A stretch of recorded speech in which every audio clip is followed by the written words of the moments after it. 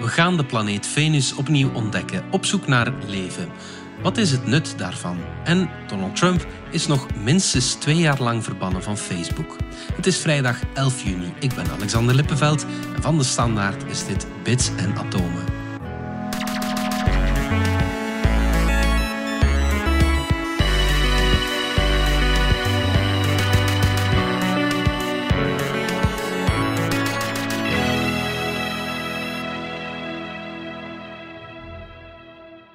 Pieter, we starten deze week op Venus, een planeet die, naar mijn weten, nog niet echt helemaal goed ontdekt is. Nee, integendeel. Venus is een van de planeten die nogthans dicht bij ons ligt en waar we heel weinig over weten. Mm-hmm. De laatste keer dat daar nog iemand geweest is, was in 1985, een Russische sonde, en sindsdien niks meer. Ja. De keer voordien was 1978. Mm-hmm. De reden is eenvoudig.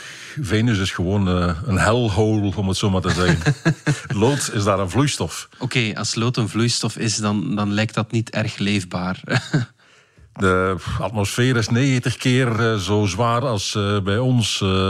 Het regent er zwavelzuur. Okay. Dus de langst dat daar ooit een sonde gewerkt heeft, is 2 uur. Ja. Dus we weten gewoon niet veel van Venus. En er was ook geen enkele reden om veel meer te weten te komen. Er waren leukere dingen waar we wel konden landen. Mars, de maan, noem maar op.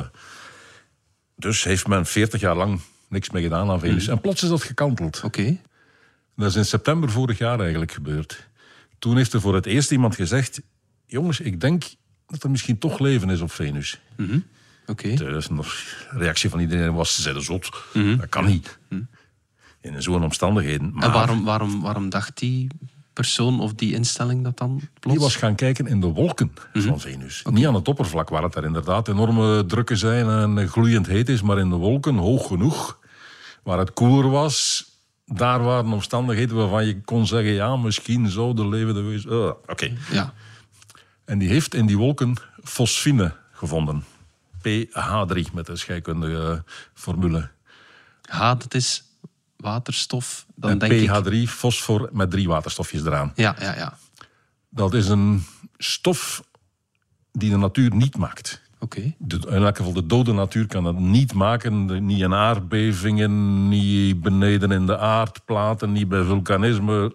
Geen enkele manier om fosfine te maken. De enigen die dat doen zijn levende wezens. Ja. Zijn bacteriën, zijn chemici, zijn ook levende wezens. Ja. En zijn drugslaboratoria. Als die een beetje slordig werken, komt daar ook fosfine bij. Ja, okay. En dan weten we nog maar heel recent dat er dus geen enkele andere bron van fosfine is, die wij kennen in elk geval, dan levende wezens. Okay. Dus als je op Venus in één keer in die wolken fosfine vindt, dan kijken we naar die bacteriën natuurlijk, want de drugskwekers... Drugsbaronnen zijn daar niet en chemici zijn er ook niet, voor zover we weten. Dus er moeten bijna bacteriën zijn. Ja. En alleen, het is relatief shaky. Mm-hmm. De gegevens zijn niet al te duidelijk.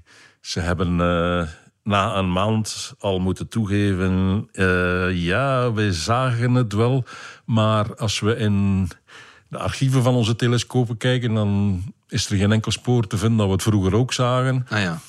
Nog een maand later hebben ze hun analyse herdaan. Want uiteindelijk, het is een signaal dat bijna verdwijnt in de ruis. Dus je moet filters gaan toepassen om dat bovenuit de ruis te trekken. Ja. En nagelang je de filters instelt, kun je natuurlijk op de duur ook valse gegevens gaan produceren. Ja. En bij betere filters, dat signaal zakte 7 keer. Mm-hmm. Het was niet weg, maar het was wel heel zwak. Ja. Dus een paar maanden later, nog 2 maanden later, zijn er dan andere onderzoekers gekomen. Die hebben dezelfde gegevens ook door hun computers gejaagd. En die hebben gezegd: jongens, wij zien niks. Geen goed teken, denk ik. Nee, dat is de stand van zaken. Maar toch... Maar het betekende wel dat Venus in één keer zeer interessant werd. Ja. En nu zijn er plannen om een sonde naar Venus te sturen. Hè? De NASA had al voorstellen om sondes naar Venus te sturen. Ja. NASA heeft altijd een reeks voorstellen hangende. Onderzoekers mogen voorstellen indienen. De NASA kijkt dan of er misschien iets in zit. Geeft een beetje geld. Dan kunnen ze een voorstel wat meer stofferen. Dan komt er een shortlist. 4 projecten waar de NASA tegen zegt: jongens, hier is een paar miljoen. Werk het er serieus uit. Kijk eens hoe groot jullie toestellen zouden zijn. Hoeveel energie ze gebruiken. Hoeveel warmte gaan afgeven. Hoeveel data dat je nodig hebt. Kan het allemaal in de doos die we voor jullie voorzien hebben. En kom dan terug. Ja. Nu, op die shortlist, de vorige keer dat er gestemd werd, was in 2017. Daar zaten 2 projecten naar Venus. en 2 projecten naar de planetoïden. Die 2 van Venus zijn er allebei uitgevlogen. Net zoals al de decennia daarvoor, telkens weer. Venus-projecten vlogen eruit. Die 2 anderen zijn goedgekeurd. Nu dit jaar, zo net, hebben ze weer uit een shortlist van 4 er 2 uitgekozen. En deze keer zijn het de 2 Venus-projecten die allebei goedgekeurd zijn. Ja. Uiteraard, wegens wat er in september opgedoken is, mogelijke kans op leven op Venus. Ja. Die dingen zijn al tamelijk ver. Ja. Maar je kunt er nog wel een beetje aan tweaken. En minstens 1 van de 2 kan gaan kijken of er fosfine op Venus is. Okay. Dat heet Da Vinci Plus. Dat plusteken wil al zeggen dat het ooit ook ingediend is als Da Vinci en toen afgekeurd. Ja. Nu is het plus. En dan gaat de chemie van de atmosfeer onderzoeken net. Ja. Gaat kijken naar edelgassen. Gaat kijken of daar in die atmosfeer nog sporen zijn dat er ooit misschien water geweest is op Venus. Dat het vroeger misschien wel een planeet was die een beetje op de aarde trok. En achteraf uit de bocht gegaan is. Gaat met spectrometers kijken naar het licht in de atmosfeer en ook weer naar de chemie van de atmosfeer. Fosfine zat daar oorspronkelijk niet in, maar het is een kleine moeite om die dingen wat bij te tweaken, zodanig dat ook fosfine bekeken kan worden. Ja, okay. En nummer 2 is Veritas. Dat is een radar-ding dat vooral naar de cartografie gaat kijken, naar de geologie. Ja. Die zullen in de wolken niet veel vinden. Nee. Maar die zijn in de slipstream, zijn die ook meegegaan waarschijnlijk, waren die anders nooit goedgekeurd. Ja. Nu, dan vraag ik mij af, Pieter, wat is het nut dat we Venus gaan ontdekken? Bij Mars is dat vrij duidelijk. Hè?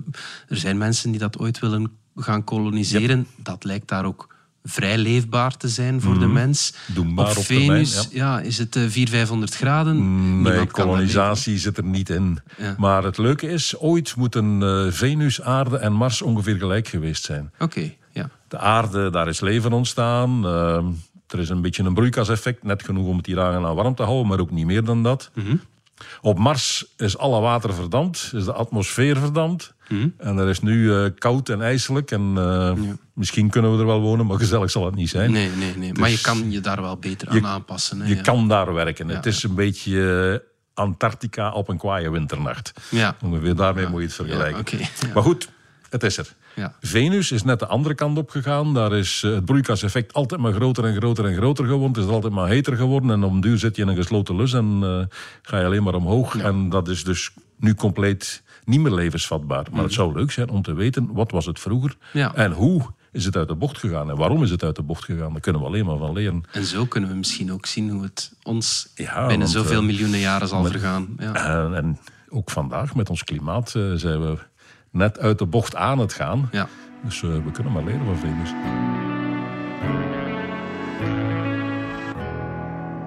Dominique, jij loopt hier al een aantal weken rond met een nieuwe bril en hij staat je bijzonder goed. Maar er is ook iets speciaals aan, hè? Ja, het is de autofocal bril van Morrow. En dat is een nieuw bedrijf uit het Gentse. En het is een bril gemaakt voor mensen van mijn leeftijd. Hè. Ik ben een 50er. En dan hebben mensen wel eens een probleem omdat ze met 1 bril niet meer uitkomen. Dan ga je over op van die progressieve lenzen, een multifocale bril. Maar ook dat is niet voor iedereen zo gelukkig, want dan heb je bovenaan de bril een stukje dat is voor ver te kijken en onderaan de bril een stukje voor dichtbij. En als dat zelfs niet meer voldoende is, en ik had de laatste jaren wel eens vaak het probleem dat ik hem dan nog afzette, of toch voor de kleine lettertjes lukte dat niet meer goed.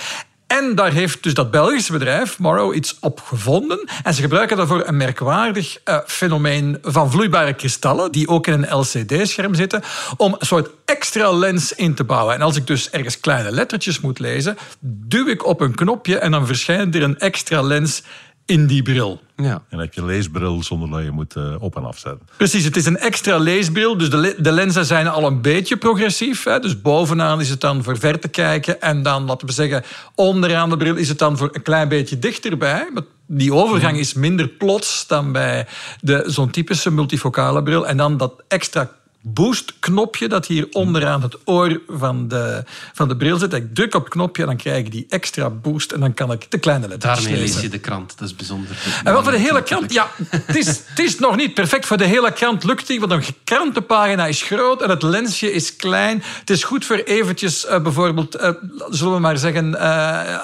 als je je pillen moet pakken, even op het briefje te kijken, de handleiding. Kleine dingen, om niet te lang, maar het is net niet groot genoeg. Ze kunnen die lens niet groot genoeg maken, want dan zit hij eigenlijk over je hele bril. Het is een compromis, maar ik vind dat het bijzonder aangenaam werkt. En hoe zit dat dan in elkaar? Die vloeibare kristallen, dat is het geheim van de bril. Vloeibare kristallen is al een zeer bizar woord. Want vloeistoffen zijn vloeibaar, kristallen zijn altijd hard. Ja. Dus een kristal kan niet vloeibaar zijn, een vloeistof kan geen kristal zijn. Nu, wat daar aan de hand is, vloeistoffen zijn chaotisch, alles warrelt al door elkaar.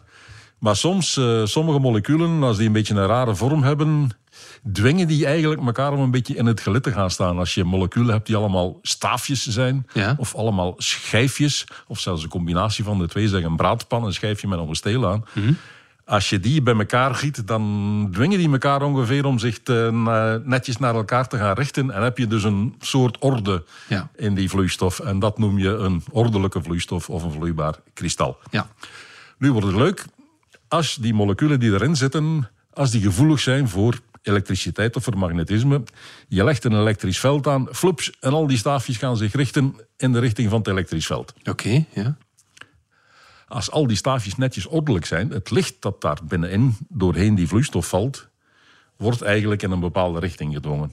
Het licht wordt gebroken. En dat is net wat een lens ook doet. Ja. En door meer of minder elektrisch veld aan te leggen, verander je de hoek waaronder die dingen zich allemaal richten. En verander je de brekingsindex van de vloeistof, zoals het dan heet. En maak je, met andere woorden, een sterkere of een zwakkere lens. Ja, oké. Deze legt één lens aan. Je zou op termijn kunnen gaan denken, als je een beetje kijkt en met dat veld gaat spelen en hier wat sterker en daar wat minder sterk, zou je grotere lenzen kunnen aanleggen, zou je lenzen kunnen verschuiven, zou je de sterkte kunnen aanpassen. Maar dat is allemaal voor later natuurlijk. Maar in theorie is dit zeer veelbelovend. Ja, oké. Ik onthoud dat jij een early adopter bent, Dominique. En dat is altijd heel cool. Absoluut. En dat ziet er nog fijn uit ook. Hè. Is mij verteld. Ja, ik vind dat het me inderdaad heel goed staat. Voilà. En je ziet er beter mee. Alleen maar gewonnen. We zijn terug na de reclame. Je overweegt een elektrische of hybride wagen? Luister dan naar Plan Elektrisch Rijden. Een podcast waarin actrice en Joe DJ Elke van Mello Ik ben weg. op onderzoek gaat. We horen helemaal niks. Experts van Hedin Automotive, de grootste dealergroep van Mercedes-Benz in België, geven antwoorden op jouw maat. Strikt genomen geef je geen gas, maar stroom, well, zeg maar gas geven. Luister naar Plan Elektrisch Rijden. Oké, helder. Merci.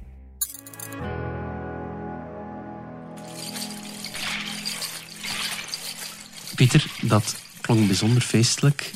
Zo ging het eraan toe in de prehistorie. Ja, dit was het geluid van een prehistorische rave. Of als we modern willen zijn, moeten we zeggen een prehistorisch tuinfeest met meer dan 50 aanwezigen. Ja. Wat je hoort is iemand die in trance aan het dansen is. Oké, ja. Dus pure psychedelische toestanden. En wat je hoort zijn eigenlijk tanden van elanden die netjes op een kostuum genaaid zijn. Oké. Je moet denken aan de kostuums die je ook in indianenfilms ziet. Zo die jasjes van hertenleer met allemaal van die franjes eraan. Ja. Als je die franjes vervangt door opgenaaide tanden van elanden of whatever, Dan rammelt rammelt dat lekker. En als je dan ook nog armbanden aandoet waar die dingen aan hangen, dan kun je lekker dansen en geluid maken en kun je zelfs in een trance dansen. Ja. En dat is precies wat deze onderzoekster gedaan heeft. Rita Rainio, iemand van de Universiteit van Helsinki, die heeft in graven in het noordwesten van Rusland, dus Siberië tegen de Finse grens aan daar ergens, daar zijn er graven die heten Yuzhny Olenyi Ostrov. En op die plaats zijn er duizenden tanden gevonden in die graven. Allemaal tanden waarvan je zag dat die netjes opgenaaid geweest waren. Er was een gaatje ingeboord. Ja. Die hebben ze bestudeerd onder microscoop. Daar zie je daar slijtsporen op. Ah ja, oké. En op die En dan manier... komt de experimentele archeologie. Daar ga je proberen van die slijtsporen na te bootsen. Ja. Klinkt leuk. Het was niet van tandentrekkerij of zo. Tandartsen waren er nog niet, zeker niet voor elanden. Het had ook niks te maken met vlees eraf schrapen. Die tanden waren ook niet gebruikt als pijlpunten. Dat geeft allemaal heel andere slijtsporen. Maar het bleek, als je ze op een jasje naaide en dat jasje dan regelmatig droeg. Die onderzoekster heeft dat een goede maand gedragen, zo'n 2 uur per dag gemiddeld gezien. Oké. En is er dan ook mee is naar een groot feest geweest. Het New Performance Turku Festival in Finland.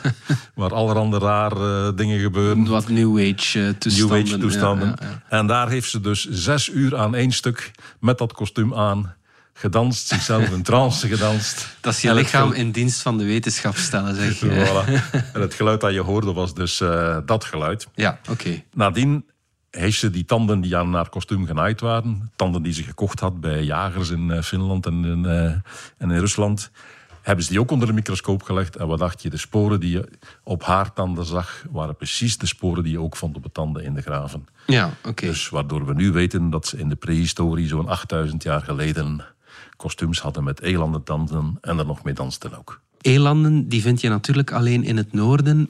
Weten we ook wat ze gebruikten. Bijvoorbeeld, als ik denk aan een prehistorische rave, dan denk ik aan Stonehenge. Ja. Hadden ze daar ook zo'n dingen? Voor zover ik weet zijn er in Stonehenge dat soort dingen niet gevonden. Oké, ja. In Stonehenge feesten ze ook, maar daar was het vooral vreten. Het waren dat genre-orgieën. Oké. Dus in Stonehenge zijn eindeloos veel varkensbotten gevonden en koeienbeenderen en zo. Daar kan je natuurlijk Alles ook mee slaan. En Daar een kun je beeld maken. waarschijnlijk mee trommelen en zo. Ja. Dus het zou best kunnen dat je een soort prehistorische skiffelgroepen had. Ja, Waar je met keien tegen elkaar sloeg en waar je aan een bezem ergens een snaar van darmen bond. Om dan boom de bas te doen. Voilà. Maar daar zijn geen sporen van overgebleven. Nee, ja, oké. Het enige dat we hebben zijn die tanden.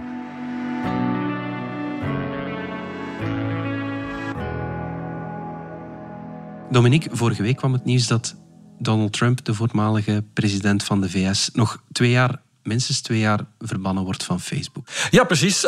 Dus dat was eigenlijk onverwacht nieuws. Want Facebook heeft Donald Trump eerst voor onbepaalde tijd van Facebook gebannen. En dat is gebeurd vlak na de bestorming van het Capitool op 6 januari. And after this, we're going to walk down, and I'll be there with you. We're going to walk down to the Capitol. And we're going to cheer on our brave senators and congressmen and women. And we're probably not going to be cheering so much for some of them. Because you'll never take back our country with weakness. You have to show strength and you have to be strong. Ik geloof op 7 januari hebben ze dat gezegd, we gooien hem eraf. Maar Facebook stond onder zeer grote druk van beide kampen in Amerika. De ene helft van Amerika vond dat ze die Trump er al veel langer hadden moeten afgooien. En de andere helft dat ze vooral toch geen politici mogen censureren. Want die mensen zien dat dan als censuur. En dan heeft Facebook er niet beter op gevonden dan de vraag door te schuiven aan een apart instituut. Zijn toezichtsraad, de Oversight Board. Die hebben ze speciaal ervoor opgericht vorig jaar. En eigenlijk, en ik denk dat dat een beetje de les is uit het gebeuren, is dat nog niet zo slecht gelopen. Dus wat heeft die Oversight Board, die toezichtsraad, dan gezegd? Vorige maand, in mei, hebben die gezegd van ja, kijk, eigenlijk Facebook, ja, het was terecht om op te treden. Je moest iets doen, er was gevaar. Hè? Er was een gewelddadige bestorming bezig van het Capitool. Je moest iets doen. Correcte beslissing om Trump er even af te halen. Maar daarna gewoon zeggen van ja, nu blijft hij voor onbepaalde tijd geschorst. Dat gaat niet. Dat bestaat volgens de gebruiksregels van Facebook. Staat nergens dat dat kan. Okay. Een onbepaalde schorsing. Het moet een schorsing voor bepaalde tijd zijn. Dus beslist u maar, vliegt hij eraf? Of voor het leven? Of is het een welbepaalde tijd en wanneer loopt hij af? Eigenlijk heeft die toezichtsraad de beslissing toch terug naar Facebook geschoven. En wat hebben die nu gedaan? Gezegd van het is 2 jaar. Ze hadden maanden tijd om dat te beslissen, maar die beslissing is vorige week al gekomen. 2 jaar. Waarom 2 jaar? Waarom bepalen ze dat? Ja, ze moesten iets doen natuurlijk. Dus ze hebben nu, dus dat is net wat die toezichtsraad gevraagd heeft. Dus die toezichtsraad, een orgaan dat Facebook zelf heeft opgericht en waar tot hiertoe eigenlijk vooral kritiek is op geweest. Waarom? Hoe kan dat nu eigenlijk dat er dan een soort onafhankelijk orgaan is, maar Facebook heeft dat zelf opgericht en betaalt al die mensen die erin zitten. Alleen ze betalen die niet rechtstreeks, ze betalen die via een trust die ertussen zit. Dus dat is veel bekritiseerd geweest. Maar nu blijkt, vind ik toch wel, dat het op zich wel werkt. Dat Facebook kan zeggen van ja, kijk, we laten daar gewoon een paar gespecialiseerde mensen een paar weken over nadenken. Die raad heeft dan gezegd van nee, eerst moet je zelf je regels over politici duidelijker maken, want het is nu allemaal dubbelzinnig. Zegt u eens, wat mag een politicus doen, wat mag hij niet doen? En we vinden het eigenlijk niet juist dat een politicus meer mag dan een gewone gebruiker. Want eigenlijk, als een politicus over de schreef gaat, is het veel gevaarlijker dan als jij of ik is iets verkeerd zeggen. Dus en eigenlijk moet je minstens even streng zijn voor politici.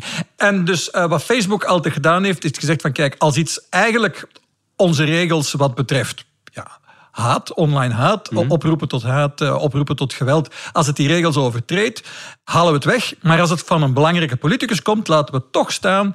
Want dan is het nieuwswaardig, belangrijk. De mens moet het dan maar zelf beoordelen. En die regel heeft Facebook nu eigenlijk afgeschaft. Maar dat hebben ze niet gedaan omdat politici dat geëist hebben. Of omdat de bevolking dat geëist heeft. Maar vanwege die toezichtsraad die ze zelf hebben opgericht. Dus dat is op zich een heel belangrijke beslissing geweest. Dus politici worden volgens dezelfde regels beoordeeld als gewone gebruikers op Facebook. Dat is een verstandige beslissing. Dan heeft Facebook ook duidelijk gezegd van kijk, politici kunnen gestraft worden met een schorsing tot 2 jaar. Staat nu mooi op papier. En bij recidive, als ze het dan nog eens doen, dan kunnen ze er levenslang afvliegen. Ja. Dus dat wil zeggen, Trump keert misschien binnen 2 jaar terug op Facebook, maar krijgt dan strengere regels. Weet dan van elke overtreding van de regel en dan kan ik er levenslang afvliegen. Op zich een acceptabel compromis. Alleen, het is weer typisch Facebook om dan te zeggen van dus die toezichtsraad heeft gezegd van je moet nu beslissen voor hoe lang hij geschorst is. En ze zeggen dan 2 jaar. Maar dan zeggen ze, na 2 jaar gaan we het toch nog eens opnieuw bekijken. Ja. En dus houden ze zo'n klein beetje een slag om de arm. Ze hebben het niet helemaal beslist. Wat natuurlijk ook een beetje schipperen is wat Facebook graag doet. Want uiteindelijk, in hun thuismarkt zitten ze nu eenmaal met een flink stuk van hun gebruikers. Bijna de helft die eigenlijk vindt dat je die Trump vooral zijn ding moet laten zeggen. Ja. Op Twitter is hij wel al voor het leven. Ja, precies. Dus Twitter is daar eigenlijk veel helderder in geweest. Gewoon direct onmiddellijk maar afgegooid. Ik denk dat het voor Facebook allemaal veel moeilijker ligt. Het is natuurlijk ook een veel groter platform. Er zitten veel meer mensen op. Probeert zich heel internationaal op te stellen. Het is moeilijk zoeken, maar ik denk wel dat daar Jack Dorsey, de baas van Twitter, heeft daar een zeker, zullen we maar zeggen, moreel leiderschap getoond. Twitter is een kleiner bedrijf. Er hangt op zich minder van af. En die man heeft gewoon kunnen zeggen van kijk, we willen het hier niet. Punt, gedaan. Wat een hele drastische koerswijziging was. Absoluut, Twitter heeft heel zijn geschiedenis eigenlijk ongeveer alles laten gebeuren. Iedereen mocht zeggen wat ze wilde. Een vorige baas van Twitter heeft ooit Twitter omschreven als the free speech wing of the free speech party. Dus alles mag hier gezegd worden. En eigenlijk op een bepaald moment heeft Dorsey gezegd, nee, dat doen we niet meer. En Facebook wilde die stap niet zetten, maar heeft dan het idee geopperd van kijk, als we daar nu eens een apart instituut voor in het leven roepen. En dat idee is ook door mij flink bekritiseerd geworden. Maar ik denk dat we nu moeten concluderen dat ze daar toch wel iets hebben. Het heeft ook het voordeel dat de politici nu niet meer kunnen ingrijpen en zeggen Facebook, jij doet het niet, wij gaan het doen. Ja. Dan ben je veel verder van huis dan met zo'n onafhankelijke raad waar je nog kunt denken, het zijn tenminste specialisten die nog een beetje afstand nemen. Precies dat. Geef dit in handen van mensen in Hongarije, kan je namen noemen, maar dan zie je zo wat er gaat gebeuren. Ja, natuurlijk, want effectief die roep was er inderdaad enkele maanden geleden van het is absoluut onrecht. Het is heel gevaarlijk dat een bedrijf als Facebook zo'n beslissingen mag nemen. We moeten die beslissing afnemen van de sociale netwerks als Facebook en we moeten dat eventjes zelf bedisselen. En dat kan in een democratische staat op een democratische manier gebeuren, maar in een minder democratische staat gebeurt dat dan op minder democratische manier. En zo zie je dat net deze week nog in Nigeria hebben ze dan Twitter gewoon verboden, omdat Twitter het had aangedurfd om de Nigeriaanse president een tweet te blokkeren. We zien ook in India dat Twitter het moet opnemen en alle sociale media het moeten opnemen tegen een politiek die veel strenger wil toezien op wat er wel en niet gezegd mag worden. Heel scherpe confrontatie, vooral tussen Twitter en India. Dus het allemaal aan de politiek overlaten is zeker niet de oplossing. zo'n instituut als die toezichtsraad, dat dan helemaal door Facebook zelf is opgericht, dat is dan waarschijnlijk ook niet helemaal dat. Maar Alles hangt dan af van de samenstelling. Hè. Wie zit daarin en wie heeft die gekozen? Wie zal de bewakers bewaken? Ja. En daar hebben ze een systeem voor opgezet. Hè, met een trust en allemaal hele slimme, internationaal gerespecteerde mensen. Alan Rusbridger, de vroegere hoofdredacteur van de Britse krant The Guardian, zit daarin, maar ook een heleboel professoren. En het is een begin. Alleen ergens, als je dat combineert met een beetje basiswetgeving, een framework, misschien moeten er een paar regels zijn waar zo'n instituut dan nog eens aan moet beantwoorden. Maar ergens denk ik wel dat zowel in Europa als in de VS men kan kijken naar hoe werkt dat, wat werkt er aan dat idee van die oversight board, wat kunnen we ervan overnemen en hoe kunnen we dat misschien institutionaliseren en zelf de regels van het spel wat meer bepalen. Maar het allemaal zomaar overlaten aan de politiek lijkt toch ook niet de oplossing.